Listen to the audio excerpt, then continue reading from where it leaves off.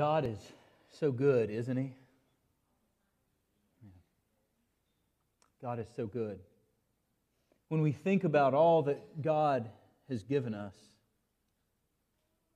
we as helpless, hopeless sinners, that God, in His abundant and rich mercy, sent Christ. He gave us Christ. Christ came and He died for our sins, and if we put our trust and our hope and our faith in Him, then the relationship with God is restored. We have access to Him. We become His children. He becomes our Father. He is so good. And not only that, but God hasn't left us alone in this world. That God is so good that He has given us His Spirit. He has given us a purpose. He's given us a plan. He has given us a work to do. And it's a glorious, rich, difficult work. But God is so good. Another way to say this would be, if we truly understand who Jesus is, if we truly understand salvation, we could use the words that we are rich in Christ. All that we have in Him, we are rich. But yet, many times we do this awful thing. We trade the riches and the glory that we have in Christ for other things that are lesser, that will never satisfy.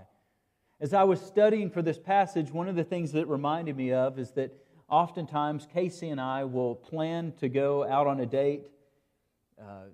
Many times we'll decide beforehand where we're going, and let's say that we're going to go have just a really, really good meal. One of the things that we'll do for the kids is that we'll order them Domino's pizza. So me, if I know I'm going to have this really good meal, maybe I won't eat a lot of the day and I'm saving up for this meal.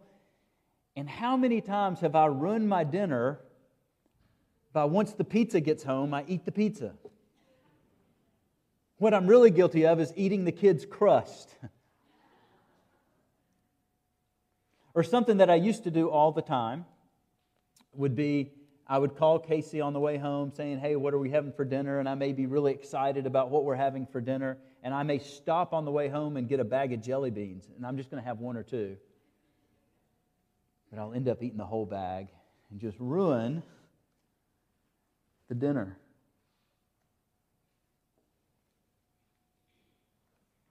Hunger is a good thing.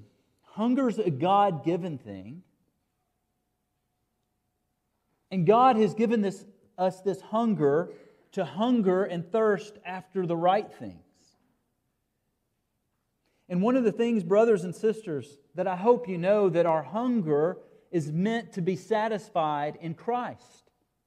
That's the steak dinner. That's the satisfaction that you can't get anywhere else. But how often do we satisfy or try to satisfy ourselves with lesser things?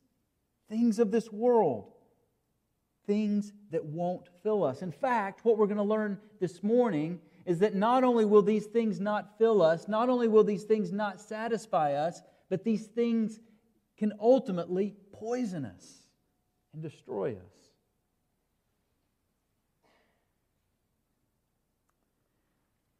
As we've been going through the book of James, it's been so good.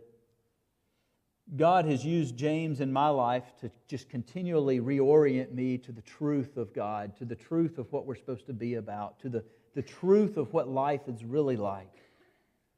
And as we get to this passage this morning, it's no different. It's not an easy passage, but it is worth it getting into.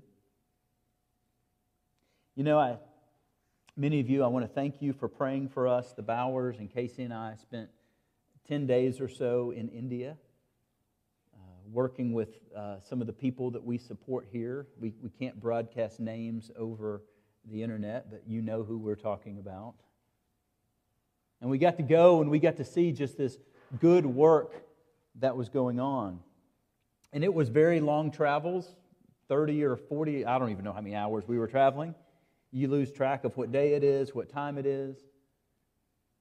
You're all the way across on the other side of the world. Things are completely different. The areas in which we were going into were very low income. They were slums. You see poverty. You see kids and women digging through the trash for their daily subsistence. It's hard. It's hard. It's difficult. One of the things that I thought about, one of the things that I looked up to make sure I got this right, is the town that we were in. There were over 4 million people in this town. And in this town, it's estimated that there are 0.36% Christian. Notice I said less than 1% Christian. That's about 11,000 Christians in over 4 million people. And I'd be willing to bet, if we took Signal Mountain Bible Church and drew a 50-mile radius around the Bible church, I'd be willing to bet that we almost have 11,000 churches around us.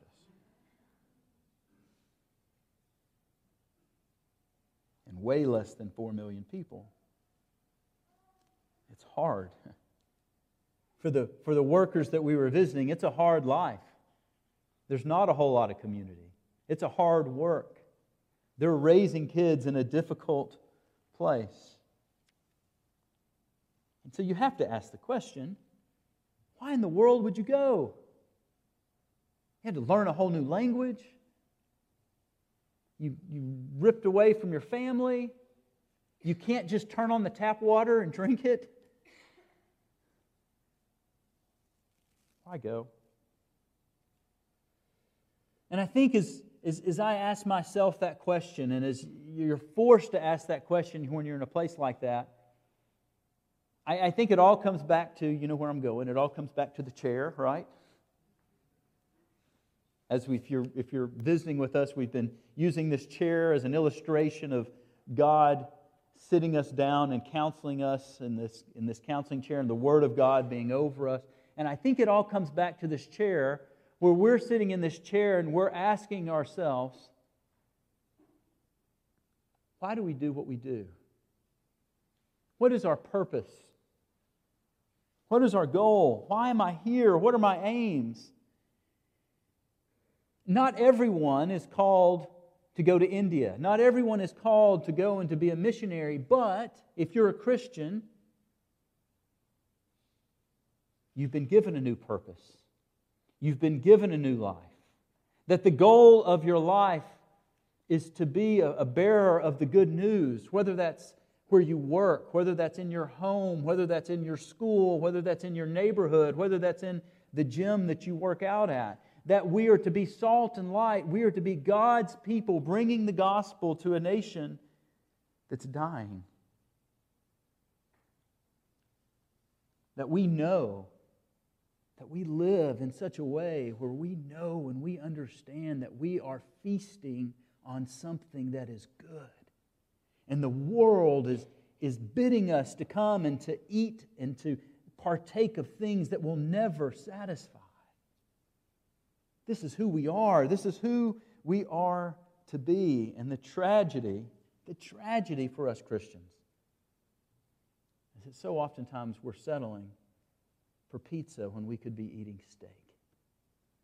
That we're settling for jelly beans when we could be eating Diane Cross's carrot cake, right? The good stuff. And God wants us to feast on the good stuff that He is providing us, ultimately to feast upon Himself and the glory and the hope and the joy that He brings. James is getting our attention. Notice in verse 1, it starts with "come now." This isn't the first time that we've seen this phrase in our text. If you were here last week as Gary was preaching, in chapter 4, verse 13, it starts with that as well. Come now. Last week, as Gary talked and as Gary preached last week, we saw that James was telling us, come now. Listen, your life is but a vapor. You who think that you have it under control, you who think that you have it all figured out, you who think that you've got all these plans, listen, your life is but a vapor. You don't have it all under control. The goal of your life is to live for Him. It's not to live for yourself, and we are to place ourselves under His sovereign, righteous hand. Verse 16 told us But as it is, you boast in your arrogance, and all such boasting is evil. This boasting is this reality that you think exists, of that you've got it all under control. And then we had verse 17, therefore, to one who knows the right thing to do and doesn't do it, to him it is sin. If you've been with us through this book, it won't surprise you if you were to ask yourself, well, what is James talking about? You who know what to do but don't do it. It's very clear that James has been calling us over and over as we've been in this study to walk the path of wisdom, to walk the path of godliness, that God and His ways are what's best for us. And He's given us examples of that. And ultimately, over and over again in the book of James, He has told us to love our neighbor. To love our neighbor. And you might now be thinking, that's it. That's it. That's why you travel thousands of miles. That's why you pick up your family and move to a place like India, where you don't know anybody, to share the gospel, the good news to people who don't know. That's it. I'm reminded of a quote by C.T. Studd. I heard of this through another pastor who would use this quote often. Only one life, and soon will pass. Only what's done for Christ will last. Do we believe this? Let's hear that again. Children, adults, retirees who are also adults. Only one life, and soon will pass. Only what's done for Christ will last. James is calling us to reconsider. Come now, reconsider. Live your life. Spend your time on things that are worthwhile. And this week there's a connection, not only in this word, come now, but notice at the beginning of last week, the verse that you all looked at, verse 13, come now, you who say today or tomorrow, we'll go to such and such a city and spend a year there and engage in business and to make a profit. That lingering over the text last week was this idea of business, of money, working. And then this week, just in case you missed it, James is narrowing in and has some sharp words. You who are rich, weep and howl.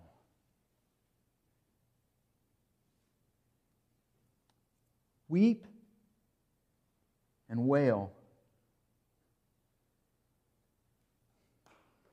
This is not how we think, is it? Many years ago, Casey and I got the opportunity to take a trip in the British Virgin Islands, and we saw Richard Branson's yacht. The first thing that came to my mind was not weep and wail. It was, I want to ride on that thing. So James is doing something here. He's reorienting us. He's challenging us. He's turning our ideas upside down. And we need to ask the question, what do you mean, James? Isn't this the goal of life, is to go and accumulate wealth and to get all you can? But James is telling us, you who are rich, weep and wail. Hear this. I want to ask you if you believe it this morning. You who are rich, weep and howl for or because your miseries, for your miseries which are coming upon you.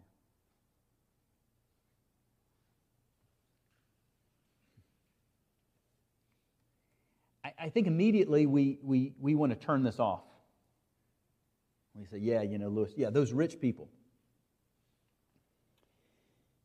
And what's hard for me is, after spending the last 10 plus days or so in India, it's very hard for me to get out from under the reality that I'm rich.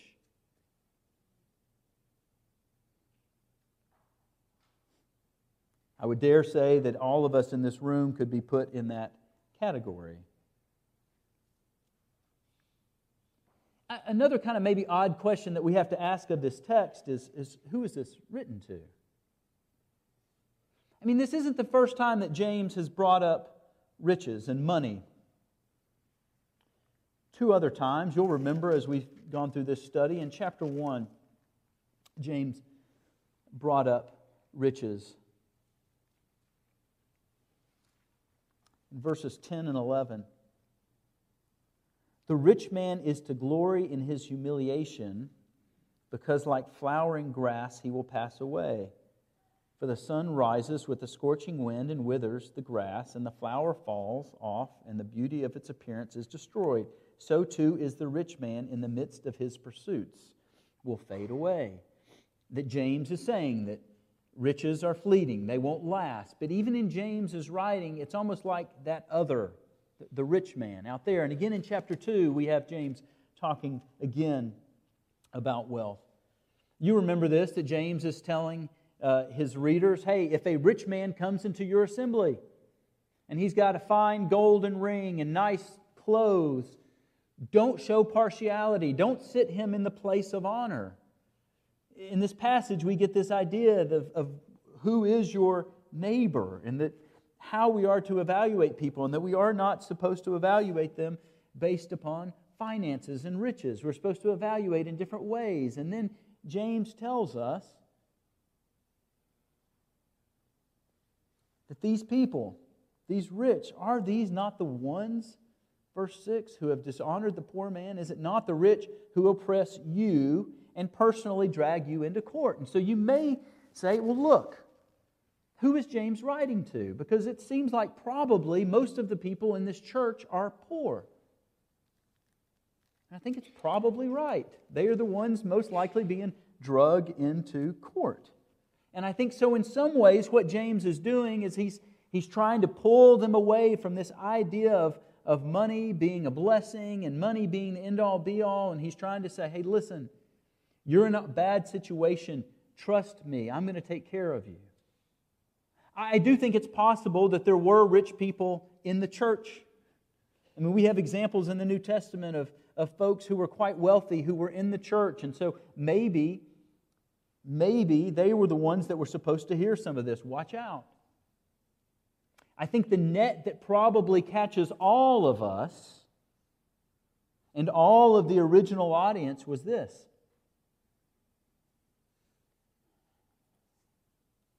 How many of us envy? How many of us have this idea that if we only had more, if we only had this, that we would be satisfied? How many of us, how many of the original listeners felt this pull towards riches and wealth and wanting to be like those people who had more? I think we could put all of ourselves in that boat. And so what James is doing is that he's saying, don't let this become your idol. Don't let this become what defines you. Don't let this become the direction of your life. If that's what happens, weep and wail. It's not the money, it's not the stuff, it's the pursuit, it's the heart, it's the longing, it's that being the thing that we think is going to satisfy the appetite. That if that's the position that we're in, we need to weep and wail because we are in danger. Did you hear it? There's more. As Josh was reading this text this morning, listen to the language that you hear in verse 3. Your gold and silver have rusted, and their rust will be a witness against you and will consume your flesh like fire. It is in the last days that you have stored up your treasure. Do you hear this theme and this idea of judgment that's taking place within this text? talking about the last days, talking about your flesh being consumed like fire. In God's economy, the pursuit of riches is destructive. It's foolish. The world is perishing. The world is perishing. And as Christians, we believe that there is a day to come. And when we read about this day to come, when we will be reunited for eternity with our Savior, we read about what that day will be like. Glorious, holy, feasting, celebration. This is the economy of God. This is what we are driving towards. Christians, how foolish is it to waste all of our life on things that will perish? Not only will they perish, but think about it this way. This text tells us that what happens is that if we spend our life, if the goal of our life, if our hearts, if our soul, if everything that we are is about accumulating wealth, when we stand before the Lord one day, everything that you've accomplished in that vein will speak of your judgment. It'll condemn you. This is not who we are. It's not who we are. That's poison food. It's lesser. God is calling us, Christians, brothers and sisters, to something that is much greater. And so I hope you're beginning to see is if this is the tenor of your life, if this is what your life pursuits and goals are, that you're beginning to see why we would look and say, weep and wail. Look at verses 2 and 3. 2 through 3. Notice what it says about riches. This is not a new theme. We saw this in chapter 2 as well, didn't we? Your riches have rotted and your garments have become moth-eaten. Your gold and your silver have rusted, and their rust will be a witness against you and will consume your flesh like fire. It is in the last days that you have stored up your treasure. It's interesting, when we go back and look in chapter 2, we see this rich man that's wearing the gold ring and wearing the nice clothes. And what we would know if we lived in this time, that these were like investments, right? Gold, silver, nice clothing. That this would be akin to maybe stocks, some kind of portfolio, land investments. And we all know the reality that you can't take it with you. In this day and age, the actual coinage, the gold and silver, was mixed with other metals and it would actually rust. The clothing that we wear, we know if we leave this clothing in our closets for too long, that moths will come and eat holes in them.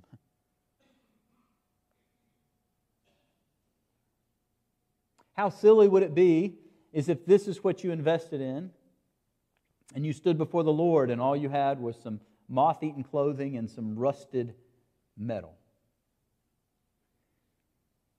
And equally foolish to think that we would stand before the Lord and He may ask what we have done with what we have been given, and we open up our portfolio. Look, Lord, I made some wise investments. In fact, even while I'm here, it's accruing some interest. Look, Lord, look at my home on Zillow. It's going up in prices. Look, Lord, look at the money in my bank account. Again, hear me. These things in and of themselves are not evil, but hear what our Lord and Savior has said. James, as we know, has the words of Jesus just right on the tip of his tongue. especially the Sermon on the Mount. And so as we go back again one more time to the Sermon on the Mount in Matthew chapter 6, starting in verse 19, do not store up for yourselves treasures on earth where moth and rust destroy and where thieves break in and steal, but store up for yourselves treasures in heaven, where neither moth nor rust destroys and where thieves do not break in or steal. For, here's the issue, where your treasure is, there your heart will be also. You can't serve two masters. You can't serve two masters. Listen, I know I say this quite often, and I mean it. There are many of you whom have achieved wealth and who have achieved money, and I often pray that God will continue to give you money because I see you using that for the purposes of the kingdom. There's nothing wrong with money. What there is something wrong with is where our heart becomes focused on that becomes the goal, that becomes the God. Where your treasure is, your heart will be.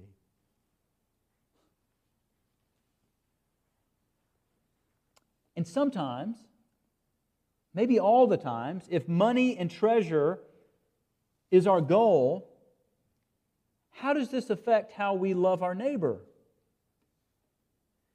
People become objects that either stand in the way of us achieving what we want to achieve, or they become means in which we can achieve what we want to achieve. Look at verse 4. Behold, the pay of the laborers who mowed your fields, and which has been withheld by you, cries out against you. And the outcry of those who did the harvesting has reached the ears of the Lord of Sabaoth. Now listen, here's what's going on. In this day and age, it was quite a bit different than it is in our day and age. In this day and age, the laborers would get paid by the day. And there was good reason for that. You know, we get paid weekly, bi-weekly, monthly, whatever. In this day and age, they got paid day by day because day by day they would have to purchase food. They would need money to survive day by day. There was no Costco. You couldn't buy 5,000 granola bars for $4. And then they wouldn't last, right? Preservatives, refrigeration. So when it says, when our text tells us, behold, the pay of your laborers who mowed your fields and which been withheld by you cries out against you. What this is that this is the boss, this is the owner of the field, withholding finances. And it is more than just kind of unfair that he's withholding finances, but it's dangerous. They were dependent upon that. And so this landowner, what he could do is withhold, and then that person who was working the field becomes enslaved, becomes totally dependent because you owe them money. And the landowner is just getting richer, and he has his workers right where he wants them, and he is literally making a fortune off of their back. Is this loving our neighbor? No.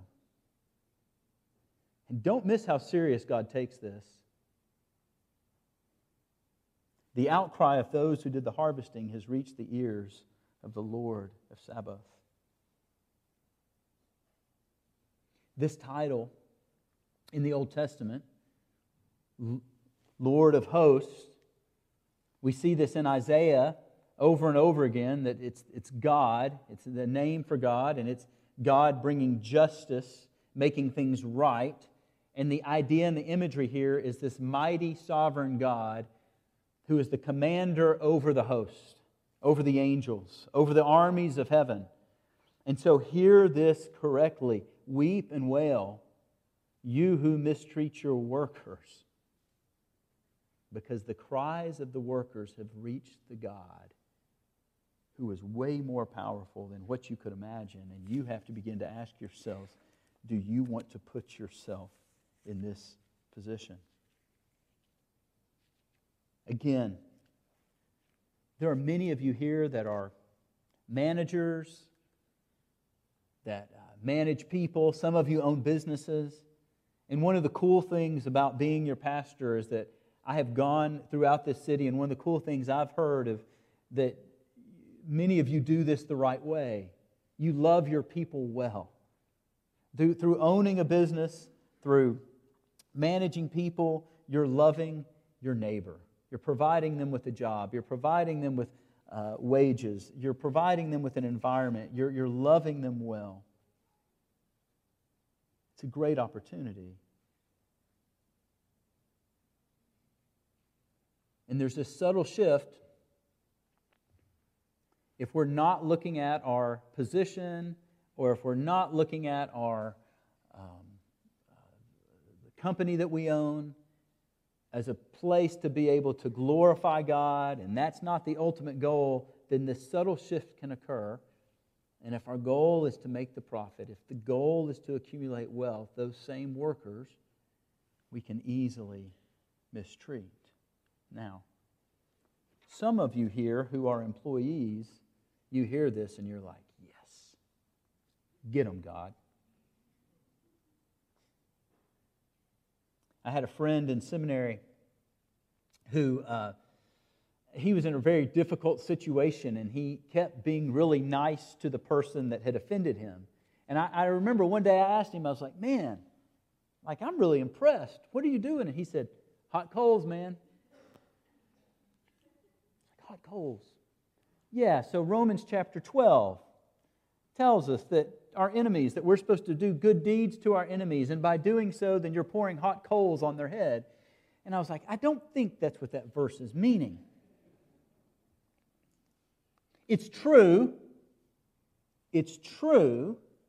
but I don't think the heart is supposed to say, hot coals, I can't wait till they get what they get.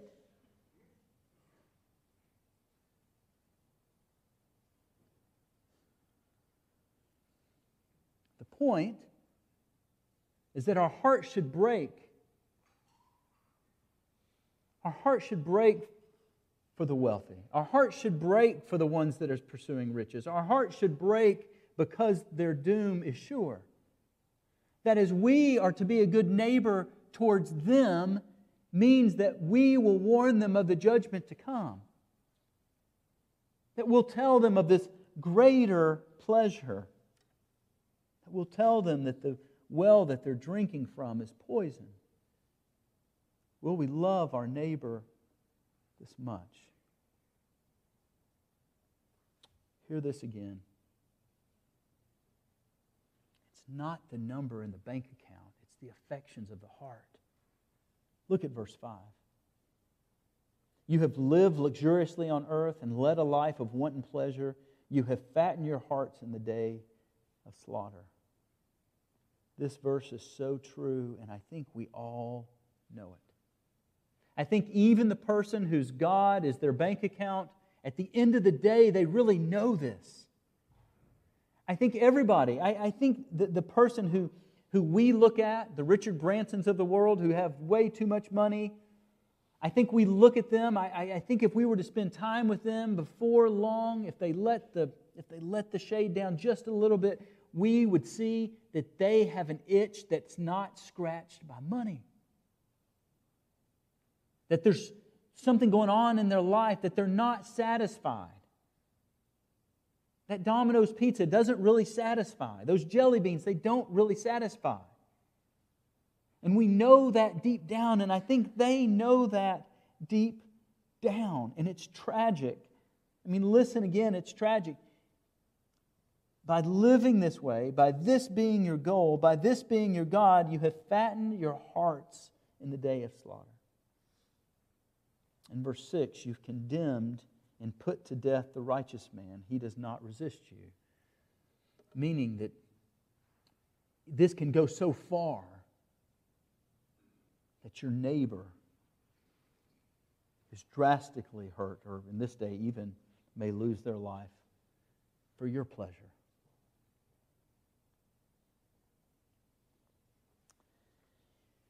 Church, please listen in here. Whether you're young, Parker, or whether you're older, living off your retirement, I won't name names there. You know who you are. I think the danger that we have, church, And oh, that some of you young people could get this young. The danger we have is that what we want to know is, okay, where's that line? Mm-hmm. Lewis, where's the line where I can kind of do both?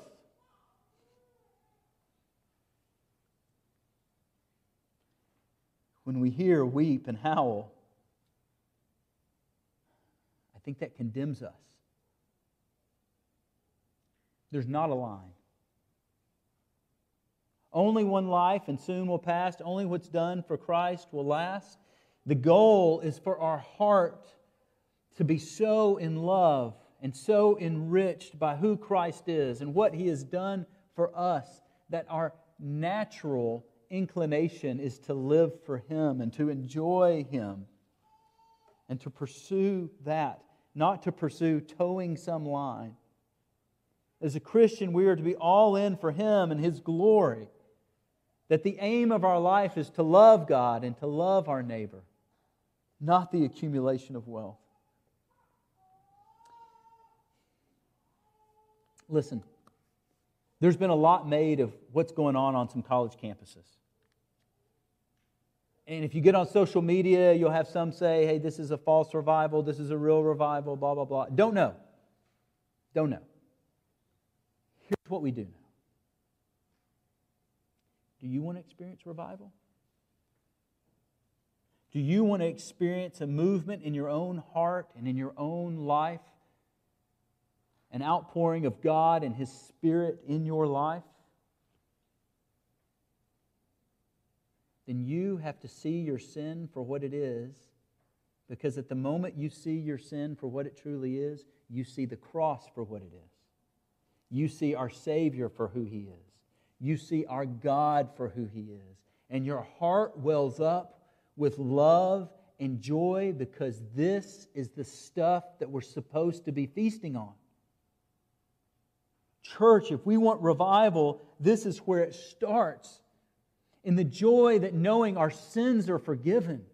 In the joy of knowing that God is our Father. In the joy of knowing that He's got a work for us to do. The joy that knowing that He is holding us, that He is loving us, that we are rich in Christ. And this becomes overwhelming, mind-boggling to us. This is the outpouring. This is revival. Are the pursuits of this world holding you back?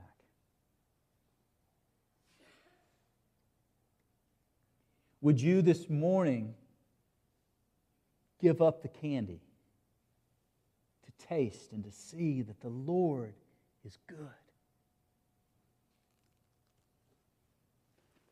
Would you join me this morning in a prayer of repentance? Let's pray together.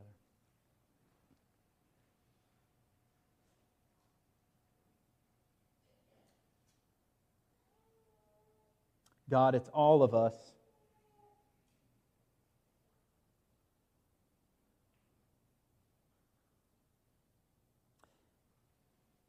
God, You have given us holy taste buds that aren't satisfied with the stuff of this world. God, I just want to pray this morning that the pursuits and pleasures of this world would become so distasteful to us that we don't let it anywhere near us. And God, I want to pray that You would become so desirous for us that it becomes the joy of our life to forsake all and to trust You.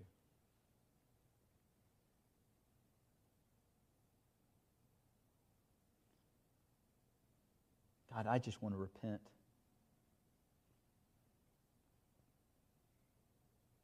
How so easily I choose the pleasures of this world over You.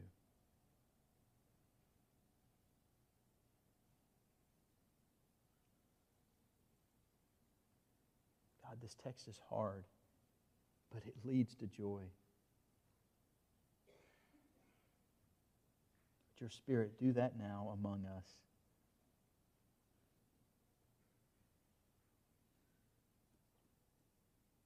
good. You're good.